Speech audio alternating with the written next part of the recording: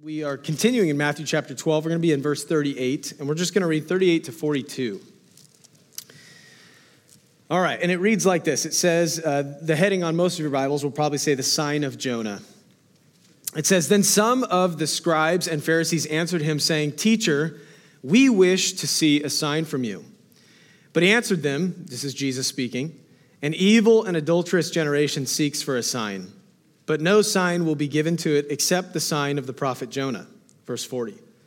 "For just as Jonah was 3 days and 3 nights in the belly of the great fish, so will the Son of Man be 3 days and 3 nights in the heart of the earth.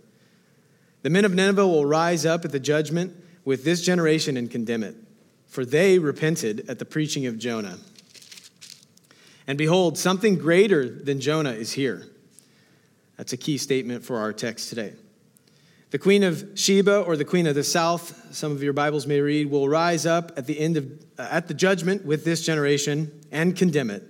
For she came from the ends of the earth to hear the wisdom of Solomon. And behold, something greater than Solomon is here."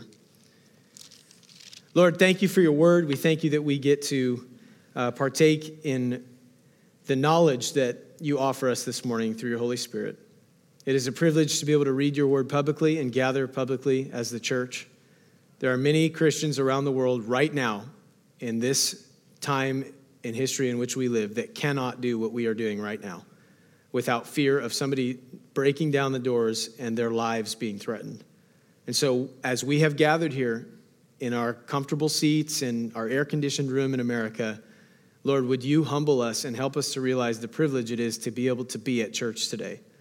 And as we now look at your word, may you impart wisdom and knowledge on your children. May we know you more when we leave here today. In Jesus' name, amen. You can have a seat.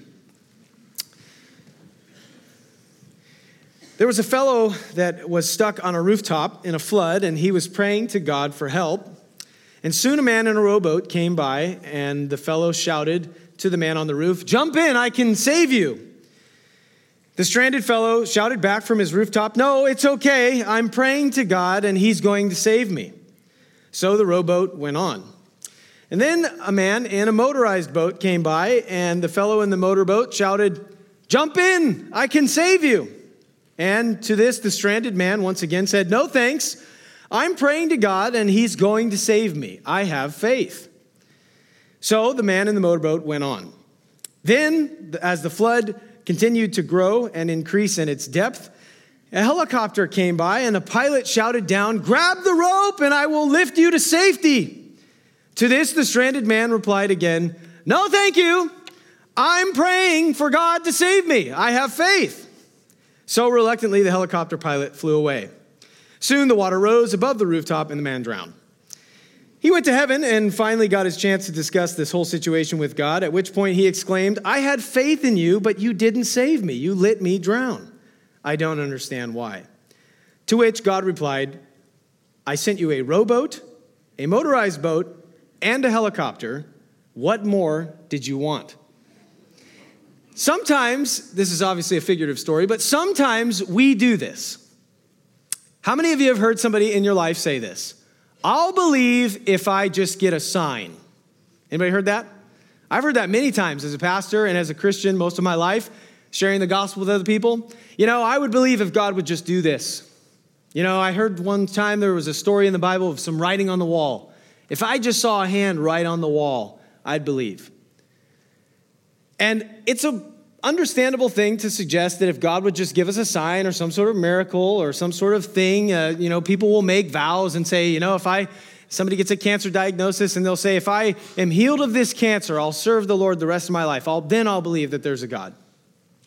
And in a human sense, I understand. I get it. Sometimes I wish God would write things on the wall for me.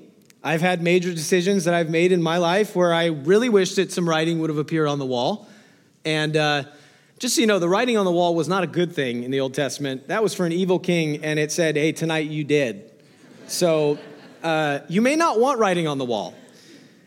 But all of us appreciate a very clear and concise answer from God. And it would be great.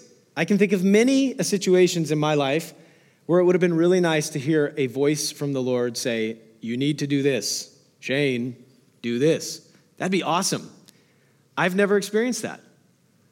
We are called to live by faith. Hebrews 11:6 says it is impossible to please God without faith. So faith and believing when we can't see is an essential part of the Christian faith.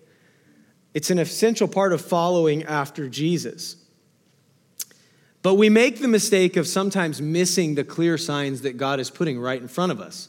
Because oftentimes they just don't look the way that we figure they ought to look. Amen? And so God is speaking to us all the time. And frankly, if you want to hear from God, you have to read this. If you don't know it, you won't hear from God. I heard Costi Hinn, who is a pastor and a church leader.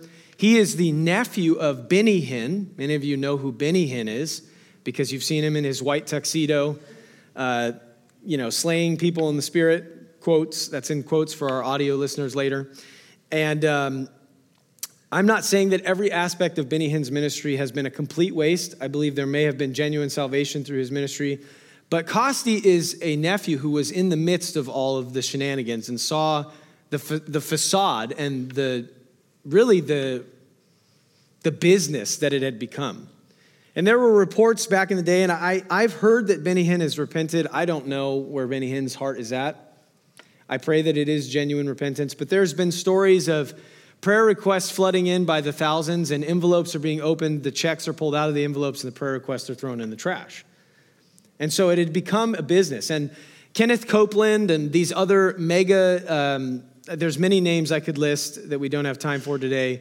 These guys who make themselves millionaires through the ministry, you know that the scripture says, woe to those who spread the gospel for selfish gain and ambition. Anytime the Lord says, woe to thee, pay attention. There is grace for those men if they would repent, but if they go to the grave unrepentant of the way they've abused and used people in the name of Jesus, Jesus literally said, many will come to me and say, but Lord, Lord, look at what we did in your name. We cast out demons in your name. We did these things in your name. And you know what the Lord says he'll say? And note that it says many, not some. Many will come to me. And the Lord says, I never knew you. It's a very sobering scripture because it's a reminder for us to realize none of us are above doing things for selfish ambition. But what happens is, Costi Hinn, I heard him talking about this, and he played a clip from a Word Faith teacher. Now, how many of you, can you show me by raise of hands, and there's no shame in this. When I say Word Faith, do you know what I mean when I say a Word Faith teacher?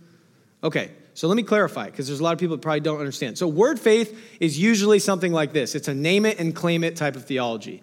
If you just declare this truth, it'll happen in your life. God desires for you to be healthy and wealthy. That's the Word Faith movement in a nutshell. God wants you to be rich and famous and good health all the time. Now, how many of you in this room can relate to that? All right, just Joaquin. Okay, cool. So it's the danger of knowing people by name from the pulpit. So here's the problem. All of the Christians in the room are like, that ain't real. That's just not true. My life, in many ways, has been more challenging because I'm a Christian. There's been many things I would have done and cut corners.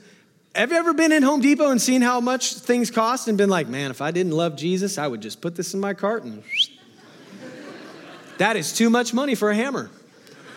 And now Home Depot has armed security, so be careful.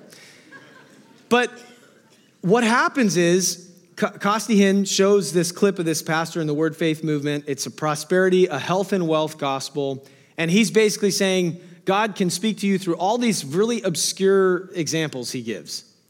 And never once is the scripture mentioned. And Costi Hinn's just pointing out, if you want to hear from God, read his authoritative and complete and perfect word. Did you know that statistics now show, I heard this on a podcast this week, a theology podcast I listened to. It's a group of pastors. Statistics in the Western evangelical American church show this. I would hope this isn't the case at Living Truth, but I don't want to assume anything. Out of the 8%, yes, you heard me correctly, 8% of Christians in America who are considered regular church attenders. So out of American Christians, people in America right now who profess to be Christians, out of that 100% of them, 8% of them attend church regularly. Do you know what the poll is classifying as regular church attendance? Once a month. So if you are in a church building once a month in America, you're classified in this statistic as a regular church attender, okay? Of that 8%, the statistics show that less than 2% read their Bible on a regular basis. That is really bad. And do you know why it's bad?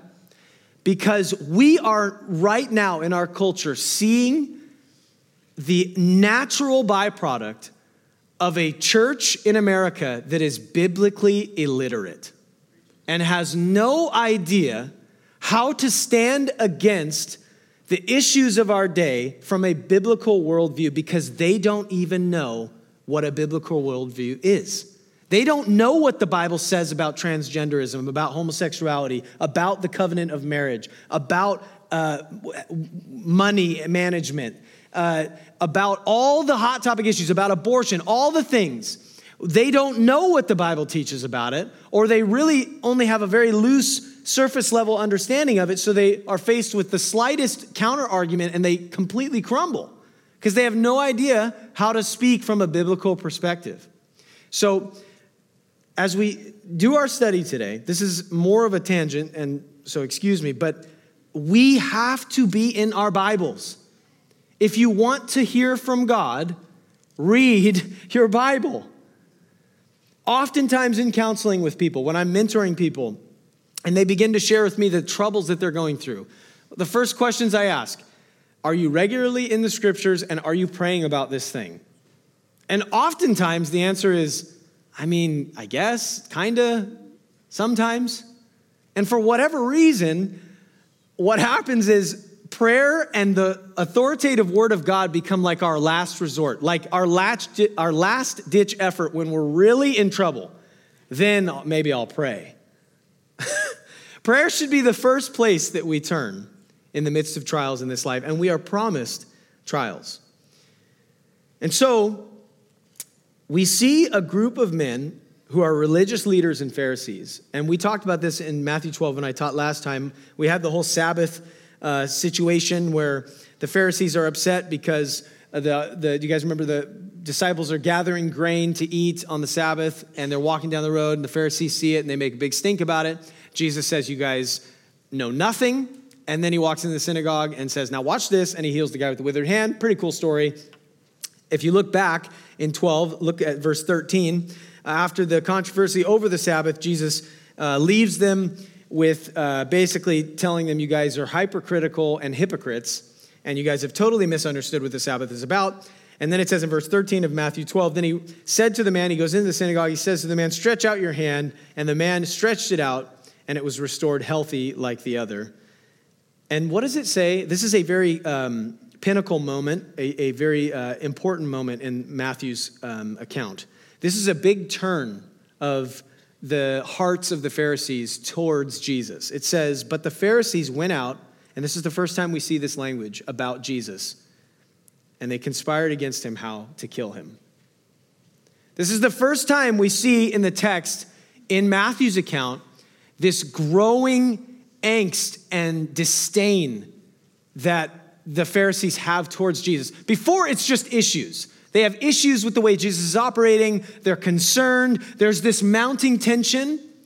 But in this moment in Matthew, we see a huge jump.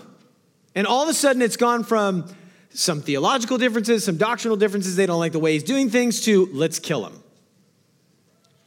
If you are ever at a point where you want to kill somebody, that's not a good point to be. These are the religious leaders of the day, by the way, who are conspiring together on how they can kill the Messiah. And so we jump into our text for today, and we see that it says in verse 38, some of the scribes and Pharisees answered him. Jesus has just spoken about fruit and all these things that Pastor Michael went through last week, which we don't need to repeat. And if you weren't here, you can read it for yourself after today. And they ask a question of Jesus, and they say, "We wish to see a sign from you." And what does Jesus say? I love how Jesus is so bold and blunt. There is a time to be blunt. Some of you are too blunt. That's not great. And some of you are too shy. There's got to be a balance. And Jesus is the perfect balance of being blunt when it's needed and being sweet and gentle when it's needed. He's meek and humble, and he's also a lion. And he is the perfect, Abraham Lincoln was described as the perfect combination of velvet and steel. He had those moments where he could be soft, and I always respect this when I see this in other men. They're so gentle and kind with their wife and their children, but you know if you took a swing at them, they'd probably knock you out. Like, that's the type of man I want to be. That perfect combination of velvet and steel. And that's what Jesus was. And in this moment, let's picture the scene. People are watching. We know this group, this entourage is following Jesus, and he's being challenged publicly. And does Jesus shy away from speaking the truth and going right back at them in the midst of their accusations? Of course not. Jesus fires back and he puts them right in their place because he is God Almighty and he can humble anyone. And he says this. He says, "An evil and adulterous generation seeks for a sign." You guys want a sign? You guys are evil. You don't see it, do you? And we're going to get into more of what Jesus is saying. If you go back a little bit, Jesus also called this group a brood of vipers. You know what a brood of vipers is? I hate snakes. When Indiana Jones says, "Oh, snakes, why did it have to be snakes?" Remember when he gets in the plane? I can't remember which one it is, but he's running. He's like, "Start the plane, start the plane." And he jumps in. He's like, "There's a snake in here." It's like a huge boa constrictor in the plane. And he's like, "Oh, it's fine. Calm down." The guy flying the plane. That would have been me. I hate snakes. I think they're disgusting. I will look at them from a distance. Satan is a snake. He literally came in a snake, guys, okay? If you like snakes, you need to repent. They are evil. From the very beginning of the book, they're evil, okay?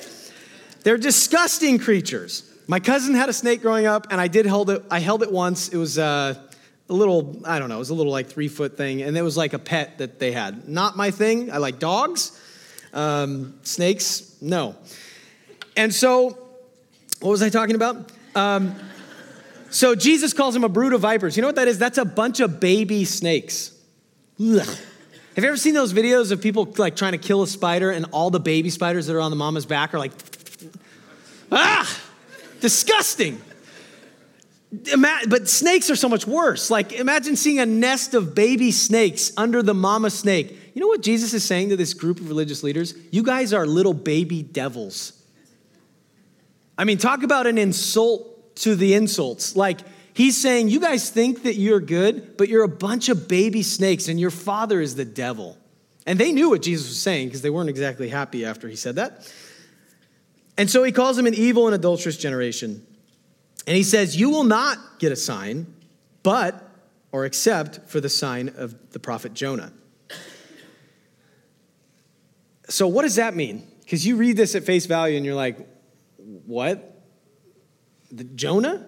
Why is he bringing up Jonah? Well, the Bible has a way of usually working itself out when you're a little confused. Just keep reading. And so it says in verse 40, "For just as Jonah was 3 days and 3 nights in the belly of the great fish, so will the Son of Man," there's that title again that we've been seeing all throughout this book, "the Son of Man, be 3 days and 3 nights in the heart of the earth."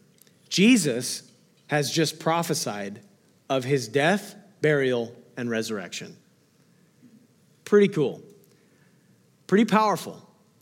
Because Jesus is saying in a poetic way to the religious leaders, you guys want a sign? I'll give you a sign. In a short time, you guys are going to kill me, and I'm going to rise from the dead. Now, imagine being a religious leader who knows that you've just asked the question with sideways motives, right?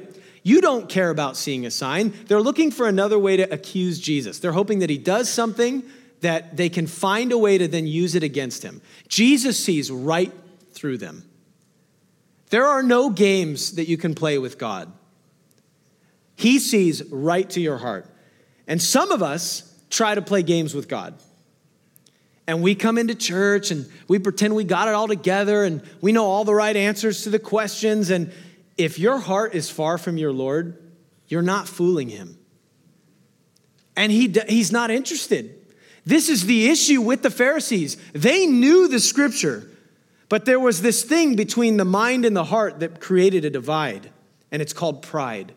And I said last time I taught that you have to be careful because there is a danger in acquiring so much head knowledge, but if that head knowledge does not yield heart transformation, it just becomes head knowledge for the sake of head knowledge. And what it does is it actually bears the fruit of pride. Because now you know the scriptures, but you don't know the author. And so I can know a lot about the things of God and not know God. I've known people like this in my life who know a lot about Christianity, but the head knowledge is not what yields salvation. Now, do I believe that you should stay baby in your Christian walk and never mature in your faith? Absolutely not.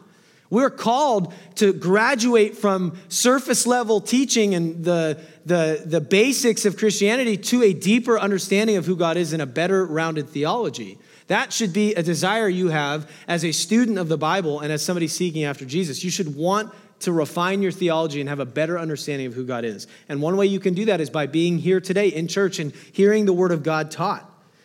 But we have to be careful that we don't just sit in a seat, absorb knowledge, and then it doesn't change our life. Because it can happen, and I've watched it happen. And so for all of us, myself included this morning, as we continue to dive into this text, may we not be like the Pharisees who knew, but they didn't know. You understand? Amen? And so they ask for a sign, and Jesus refers to Jonah.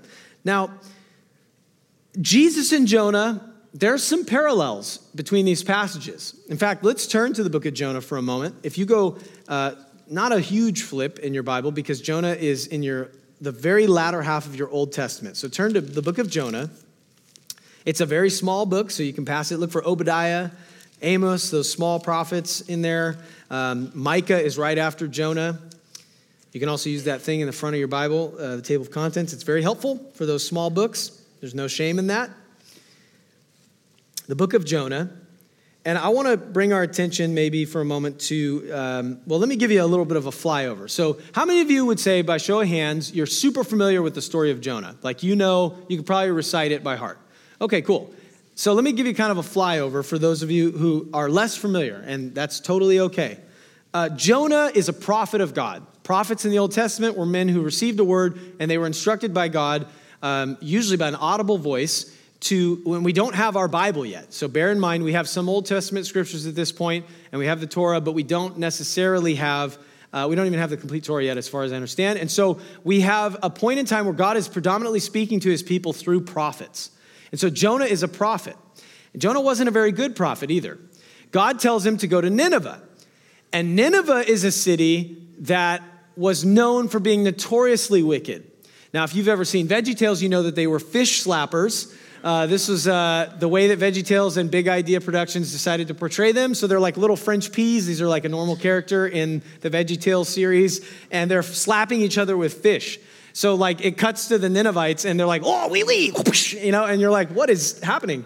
But as a kid, it's great because they're probably not going to show people like being murdered in the streets in VeggieTales. But the Ninevites were notoriously wicked and evil and actually really disgusting people. The Assyrian armies and the Assyrians from Nineveh were known for being wicked, brutal people. Like the Assyrians wreaked havoc on the nation of Israel on a couple of occasions where God used the Assyrians to bring judgment on the nation.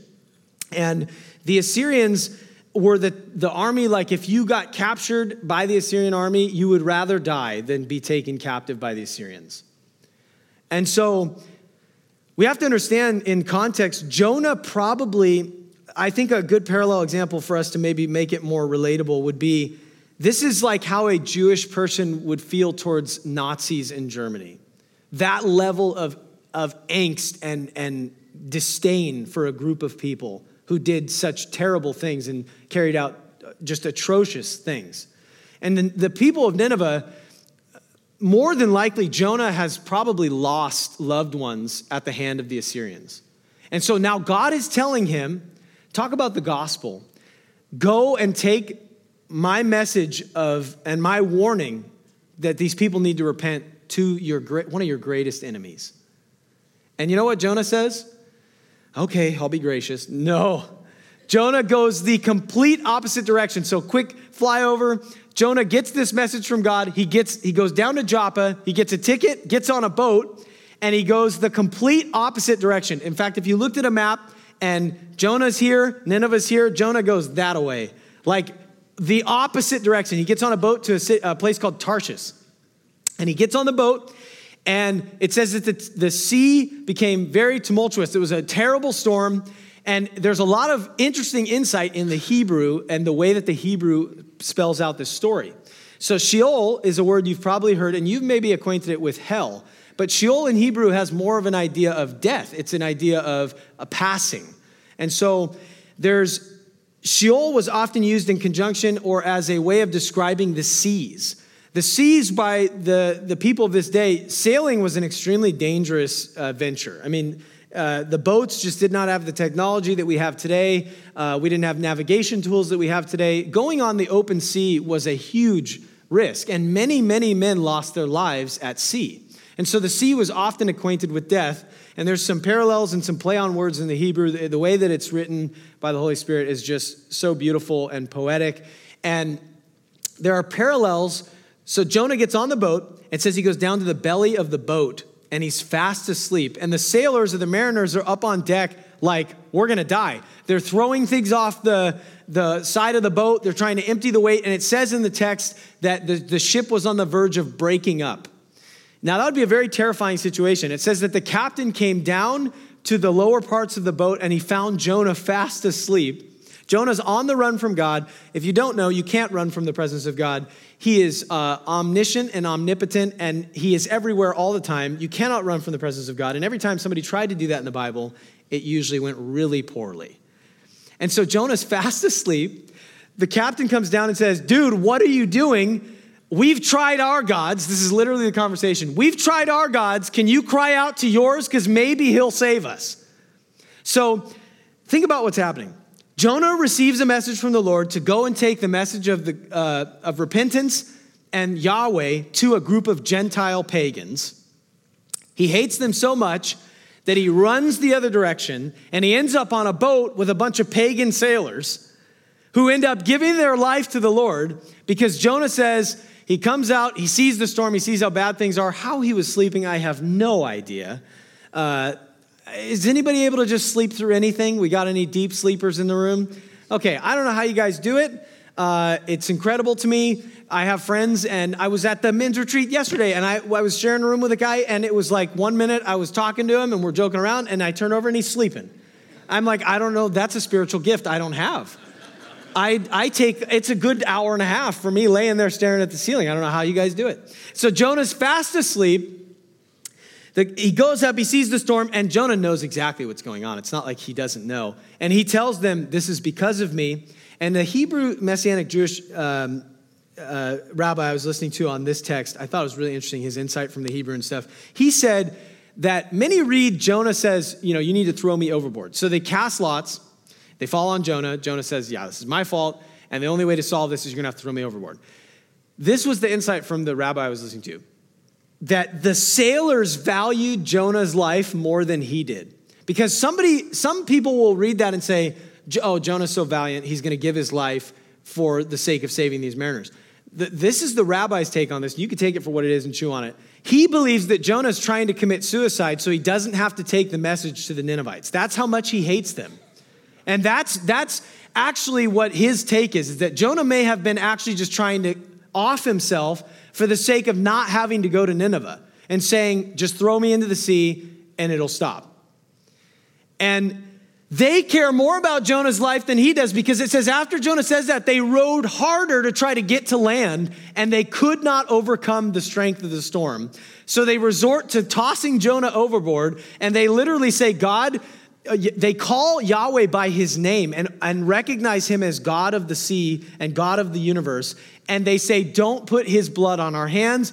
They toss Jonah overboard. Storm stops. Can you imagine being that sailor who's been worshiping pagan gods your whole life, has never heard of the God of the Hebrews? Because Jonah says, I worship the God of the Hebrews, the God of heaven and earth. And they get more scared. And then he says, you got to throw me overboard for this to stop. They throw him overboard. And it says in an instant, the seas calmed.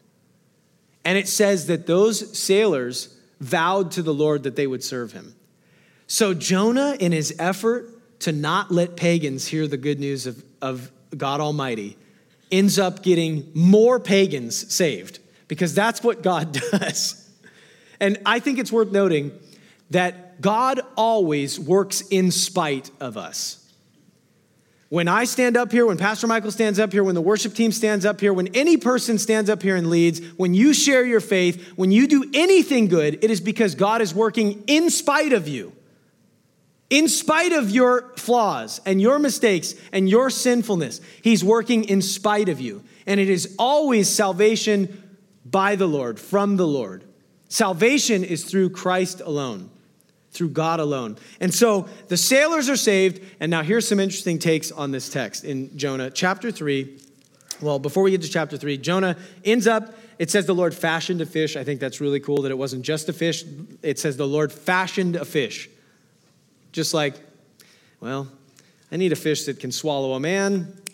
Boom. Fashions a fish, gets swallowed up. Jonah's in the belly of the whale. This is speaking prophetically of Christ's death, burial, and resurrection, 3 days and 3 nights. And this rabbi I was listening to said, this is his perspective on the text. You take it for what it's worth. It's very human, and I lean towards this, I think. He said, I believe Jonah dies while he's in the fish. And the language in Jonah, and the reason is because of the language and the verbiage in Jonah's prayer. That he believes Jonah is resurrected and spat onto the beach, and the Lord says a second time, now go. So what did we just see? The good news of the gospel comes to a group of people who are dead in their sin and pagans, through a man who dies and is resurrected and sent with the good news. If that isn't a picture of Jesus. Now, Jonah is flawed. You got to remember, Jesus literally says, our title today, something greater than Jonah is here. Jonah had issues. Every prophet and every person who is supposed to represent Christ before Christ has issues because they're flawed, fallible men. But there is a picture that is clearly being painted in this text. And so it says in chapter 3 of Jonah, then the word of the Lord, verse 1 of chapter 3 of Jonah, the word of the Lord came to Jonah a second time. God says, okay, buddy, you want to run away again, or you want to do what I said? And he said, arise and go to Nineveh, the great city, and call out against it the message that I tell you. And so Jonah arose and went to the city of Nineveh according to the word of the Lord. Now Nineveh was exceedingly great, 3 days' journey in breadth, and Jonah began to go into the city, going a day's journey. And he called out, yet 40 days and Nineveh shall be overthrown. And the people of Nineveh believed God, and they called for a fast, and they put sackcloth from the greatest of them to the least of them. The rabbi I was listening to said they wrapped their cattle in sackcloth. That's true repentance. Now, if you don't know, in Old Testament times and even in the New Testament, sackcloth was a sign of mourning and repentance before God. It was an itchy, uncomfortable fabric. And they were so willing to repent and so serious about their repentance that they wrapped their livestock in cattle. Cows are walking around mourning and in repentance. I mean, these people were serious. Now, let me ask you a question. Did Jonah preach an eloquent, beautiful sermon? No, not even remotely close.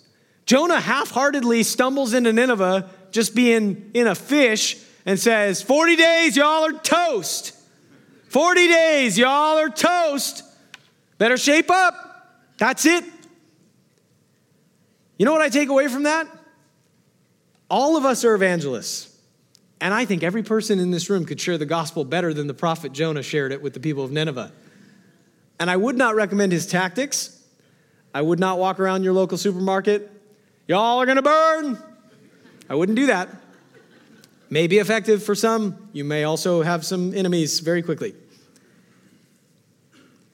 And so God works in spite of Jonah's very weak, he was obedient, right? But like very reluctantly. And he did the bare minimum. And it's almost as if Jonah does the bare minimum in hopes that people will disregard him so they won't repent. Because when we get to the chapter, latter part of 3 and 4, Jonah goes up on a hill and he waits for fire to fall. And it says that he couldn't find any shade and he's really distraught. Poor guy, can't find any shade. It's a hot day as he waits for hundreds of thousands of people to burn to death. And you can see what bitterness and what unforgiveness does in the heart of even godly men. And it says that Jonah finds this little bit of shade and then the Lord makes a worm and the worm eats the shade. And it's a whole thing. It's a whole saga for Jonah. He's just really having a hard day as he sits there and waits. And the desire for him wasn't there to see the people of Nineveh actually repent. It wasn't there. And yet, because salvation is of the Lord and in spite of any flawed man, the people repented. But I think it's interesting, you can turn back to Matthew, that there's this picture painted in the text that it's possible. I like this take on it. We will never know for sure until we can ask Jonah one day, did you die in there? Because what a powerful picture of Christ's death and burial and resurrection that would be. Some thousands of years before Jesus even steps foot on the earth. And so now we jump back into our text in Matthew 12. And it says, Jesus says, an adulterous and wicked generation asks for a sign.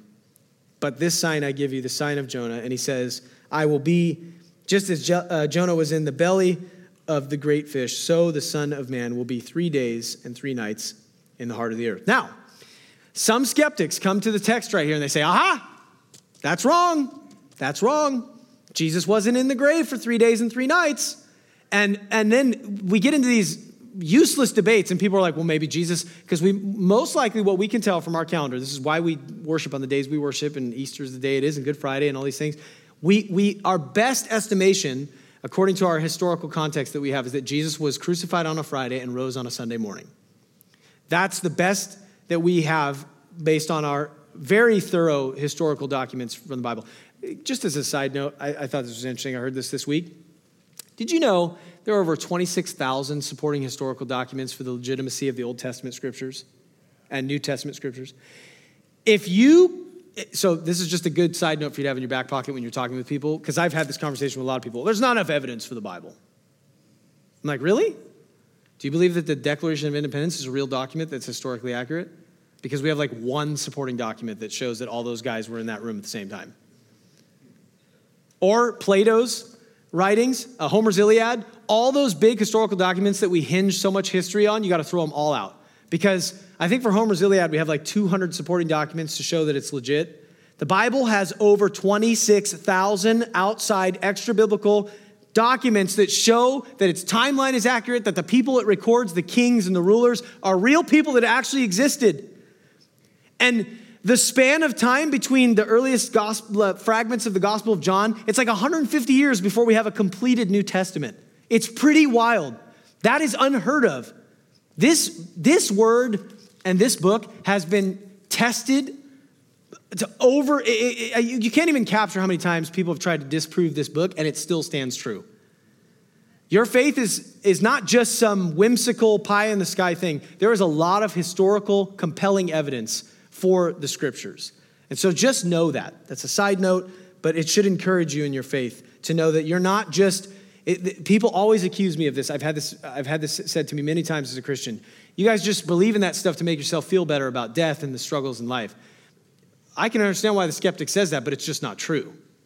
Because it is more logical to believe in an almighty creator and in this word as the authority of God than to believe that it's just chance that we're all here. It's way more logical. And I think it was, what's the guy, Lee Strobel. I think it was Lee Strobel who said it takes way more faith to be an atheist than it does to be a Christian. Because the evidence is just too compelling. So as we look at our text, it's not a literal 3 days and 3 nights. The simple way to understand this, if people argue this as a discrepancy in the scripture, in the Hebrew language, this was a figure of speech. And so it could be equated to Jesus saying, in a very quick manner, or in a short amount of time, I will rise from the dead. And that's it. It doesn't need to be overcomplicated. Sometimes we get into these debates on the side, and it's just like not worth it. This is not something to like lose sleep over. And also, it's worth noting that in Hebrew culture, they mark the beginning of a new day at sundown. So a lot of it is already there as far as the 3 days and 3 nights. Now, we know Jesus is buried Friday night, more than likely. He's in the grave all day Saturday, and he rises again Sunday morning is our best estimation on how it worked out. And how all the details of the exact hours, was it an exact 72-hour period or not, doesn't matter. Because that's not what Jesus is talking about. What Jesus is saying, the greater picture is, I'm going to defeat sin and death. And that ought to be what we're focusing on when Jesus is talking about literally rising from the dead. Amen? So let's not get caught up in some of the little details. They're interesting to talk about, but they're certainly not worth throwing out a passage or something like that. This is a figure of speech, and anybody who speaks Hebrew, many Jewish rabbis will tell you this is not a discrepancy, this is a figure of speech. And so verse 41 says, the men of Nineveh will rise up at the judgment with this generation and condemn it, for they repented at the preaching of Jonah. And then he continues and says, and behold, something greater than Jonah is here. Thank God that Jonah was not Jesus. Because the way Jonah handled a lot of his duties from God was not great, right? Jonah handled it pretty much how you and me would handle it. It would have been a hot mess. And that's why the Messiah has to come and has to be the perfect spotless lamb who is utterly obedient. And we were in the car on Friday driving up. I was driving up with some of the tech guys, and we had a guy that was with us, and he asked me a question, and it was such a good conversation. He said, I was in a debate with a believer the other day, or a non-believer the other day, and he was asking me, how could Jesus live a sinless life, like even from childhood? And I said, well, the simple answer is that Jesus lived a life fully and completely surrendered to the will of his Father. You want to live a life that's pure before the Lord? Be surrendered to the will of God. That's actually, Christianity is not that complicated. You want to live a joyful, not a happy life, but a joyful life that in spite of whatever you might be going through, you can have joy and peace in Christ. Be surrendered to the will of God and just be an obedient servant. Humble yourself. The scripture says he exalts those who humble themselves. He exalts the humble.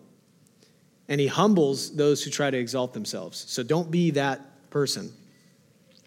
And so Jesus is basically saying the Ninevites repented and they had a much lesser light. That's what Jesus is saying. And then he compares to the Queen of Sheba or the Queen of the South. There's another Old Testament passage. She comes from far. Here's the wisdom of Solomon. Here's the goodness of God. And she repents and believes. And what Jesus is saying in a poetic way, the simple way of thinking of it is Jesus is saying, you guys have received a far greater light, as in himself, and you still refuse to believe. And so the Ninevites are going to condemn you in that sense because they received Jonah, and we just looked at Jonah, not an eloquent sermon. Jonah wasn't performing miracles. He brought a simple message, turn or burn, baby. And they repented. They didn't ask for a sign. They didn't ask for a miracle. The Queen of Sheba didn't ask for signs or miracles. She heard the good news of God, the hope she could have in her Creator, and she repented. And that's what Jesus is saying. These people put you guys to shame because they had far less light to hold on to, and they repented nonetheless. The Pharisees have the audacious claim, show us a sign? Are you kidding me? Let's just look at what's happened in the book of Matthew so far. And I know we've been in Matthew for like 5 years because we teach like 4 verses at a time. But just as a quick recap, and I think that's good, by the way, I'm not bashing it. Here's some things that have happened just in front of the Pharisees in this book, or that they've been privy to. Jesus has healed the man with the withered hand. He's healed a paralytic. He raised a girl from the dead. He healed the woman with the flow of blood. He healed 2 blind men. He restored a demon-possessed man who was mute. He cleanses lepers. He calms the seas and storms. He casts out more demons. And there's more than that Matthew probably didn't have time to record. There are passages in Matthew earlier on where it says Jesus was healing people by the thousands. And the Pharisees look at him in the face and say, show us a sign. If I was Jesus, and thank God I'm not, I would have been like, come here. You want a sign? I'll show you a sign. Are you kidding me? And we overestimate the power of miracles in people's life. What do you mean? Look at the nation of Israel. They were pulled out of captivity in Egypt. They watched all 10 plagues happen to just the Egyptians while they were spared. They crossed through the parted Red Sea on soggy land? No, on dry land. They enter into the wilderness. They're being led by the presence of God by a pillar of fire by night and a cloud by day. They see the presence of God encamped above the people on Mount Sinai, and they literally heard a voice from heaven. And Moses goes up Mount Sinai and comes back a couple days later, and they have taken all their jewelry off, fashioned it into a stupid cow, and they're worshiping it. And they're saying, hear this, this is the God that brought us out of Egypt, as they point at the calf that Aaron made. Are you kidding me? If you were Moses and you came down, you were just in the presence of God Almighty. Sorry, I'll calm down. It gets me fired up. Can you imagine? You come down the mountain, you've just been in the presence of Almighty God. And Moses is like, he's got the 10 Commandments. He's doing good. He comes down the hill. And it says in the text in Exodus, Moses heard a sound from far off. Some of you have children and you can relate to this situation. You're like, what did I just hear?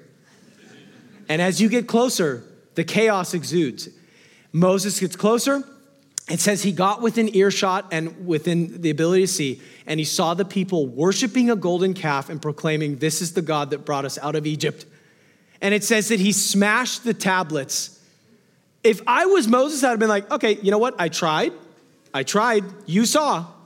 I'm just going to go back up there and hang out with you, and you can do whatever you want to do with them. My brother included. He's a moron. I don't know what he's doing. How? And we look at the nation of Israel and we say, how could they do that? But we do that. We do that. Idolatry corrupts our hearts. And we are created to worship. Have you noticed? Because the people who say that they don't worship and they don't believe in organized religion, I had a guy at the store one time, he said, I don't talk about politics, I don't talk about religion, I don't talk about, he named a couple other things. I was like, what do you talk about exactly? He said, I don't like talking to anybody. I said, okay, fair enough. Have you heard about Jesus? I just can't even fathom the way that Moses probably felt when he comes down. But we do the same thing. We are prone to wander. Lord, I feel it. Prone to leave the God I love. And we will fashion a God in our own image. And for some people, it's their money, it's their cars, their possessions, they're materialistic. For some people, it's relationships that take precedent over their relationship with Christ. For some people, it's their kids, and their kids are extracurriculars and sporting events and whatever. And I'll tell you what, there's football games on Sundays, and there's thousands of people packed into a stadium who are literally losing their minds over a bunch of sweaty dudes tackling each other. And we come into church, and the God of the universe promises that he will commune with us and that he's in our midst. And the song ends, and we're like,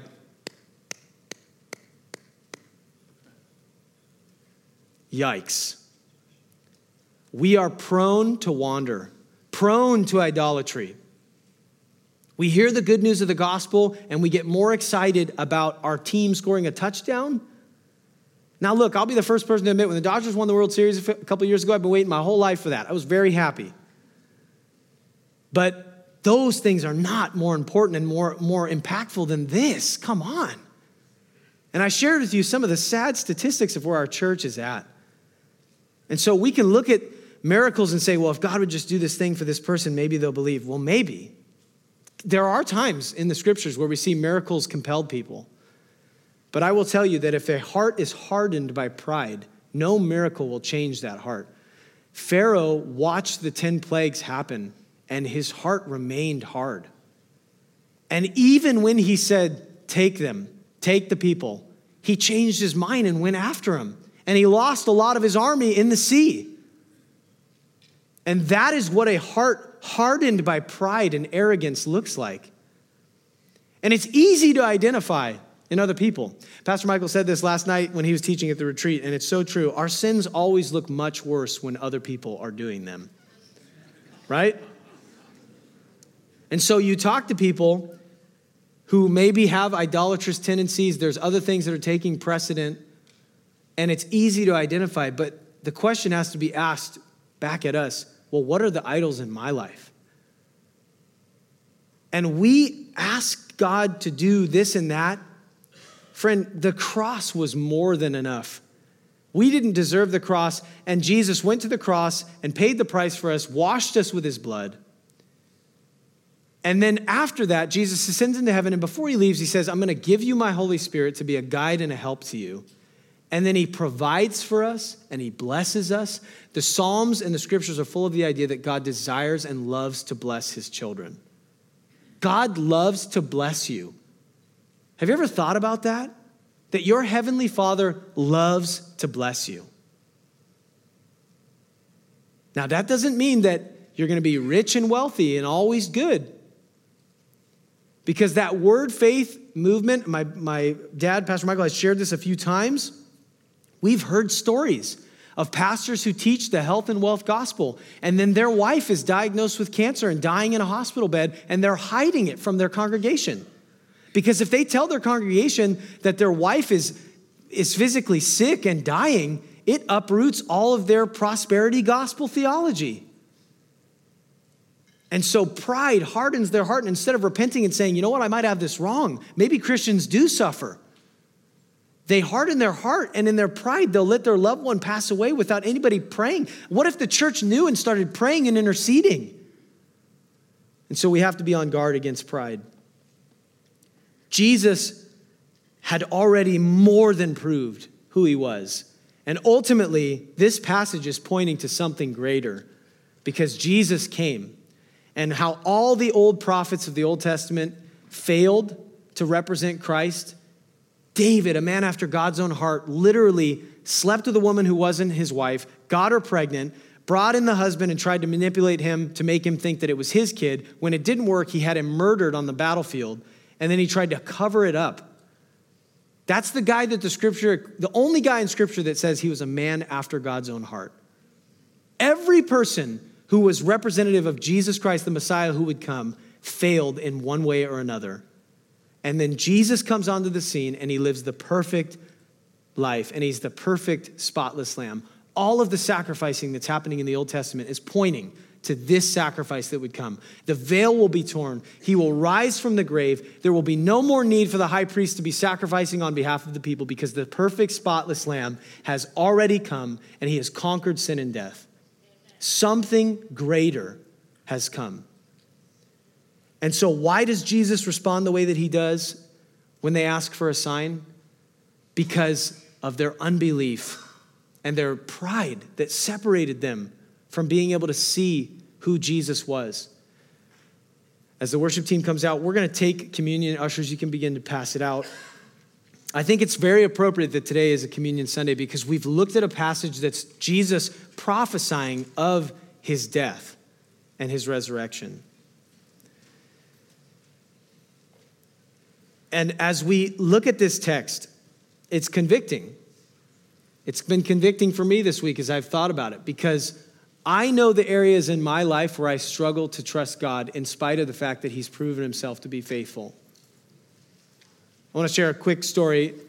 My wife and I just moved. I don't tell you this for your pity. I'm sharing something that God has done in our life just even recently in this way. We just moved to a new home, and moving is awful. I don't recommend it. My wife has recently resigned from her job. We both, through much prayer and seeking counsel, decided that we wanted her to be home with the kids. And losing about half of our income every month in Southern California as a young couple is not ideal. And we have felt that the Lord is calling us to walk by faith and not by sight, and that it's more important that my wife is home with our kids. And I wholeheartedly stand by that and believe that. But it presents some very practical challenges for us, obviously. And many of you can relate to this. Because as far as I know, most of us in the room probably aren't millionaires. And we had a moment. We spent some money fixing up the place that we moved into. And we kind of tapped ourselves out a little bit. And we were both kind of like, oh boy. Like some bills popped up that we forgot about. And we're driving home one evening, and my wife's kind of venting to me like, I don't know how we're going to do this. Like, this just doesn't seem like it's going to work. And I'm more of a quiet worrier, but I'm also thinking internally like, yeah, I mean, I don't know how it's going to work either. And we're just like in that moment, in that frame of mind, right? And all of us have probably been there many times where you're like, I don't know how we're going to do this. And the kids are screaming in the backseat, losing their minds, and you're like, I really don't know how we're going to do this. And we get home, and my wife's disability hadn't been approved yet for her maternity leave. We were still kind of like, is it approved? The government is obviously super efficient at everything. So we had no idea if it had been approved. We were checking the website and couldn't tell. And we get home, and we're like, well, we'll see what happens. And I get the mail, and there's the first check for her maternity leave. And I'm like, I just kind of chuckled. I walked in the house and set it on the counter, and she kind of laughed too and was like, wow. And that has happened in our life more times than I have time to tell you about, where we've been like, I don't know how we're going to do this, and then the Lord makes a way. And it's way more than just financial stuff. That's a real thing. But Jesus says in his Sermon on the Mount earlier in Matthew, which of you by worrying can add even a single moment to your life? And so Jesus is just foretold of his death and his resurrection. And that's where the hope lies, is that he didn't stay in the grave. And for some of this may be a repeating of elementary Christian principles, but I don't know where everybody's at in this room this morning. You can have a hope that goes beyond the trials of this life because Jesus foretold of his death and then lived it out and actually did it. You know how you can tell if a prophet is a legit prophet? When what they say comes to pass. Jesus foretold of his death and burial and resurrection, and it's all throughout the New and Old Testament, and then he did it. Jesus came to his own did not receive him. They crucified him, and then he conquered sin and death to save the very people that put him on the cross. If that is not love, I don't know what it is. Jesus is the perfect, spotless lamb. And something greater came than the prophets who failed before him. And that's what Jesus is saying. You want a sign? I'm going to redeem all mankind by the shedding of my blood and by conquering the grave. So let's take communion together right now as we're on that topic. We're going to see this soon in our text as we continue through Jesus' ministry. But it says on the night that Jesus was betrayed, he took bread and he broke it. And he said, this is my body, which is broken for you. And so for us in the church today, right now, that's why we continue to take communion. Communion is for those who have professed Christ as their Lord and Savior. It is not for non-believers. But if you want to know Jesus, you can know him right now. And it's not through some magical prayer that I can lead you in. It's you genuinely repenting in your heart and saying, Lord, I need you. And so together we take the bread as a way of remembering his body that was broken for us.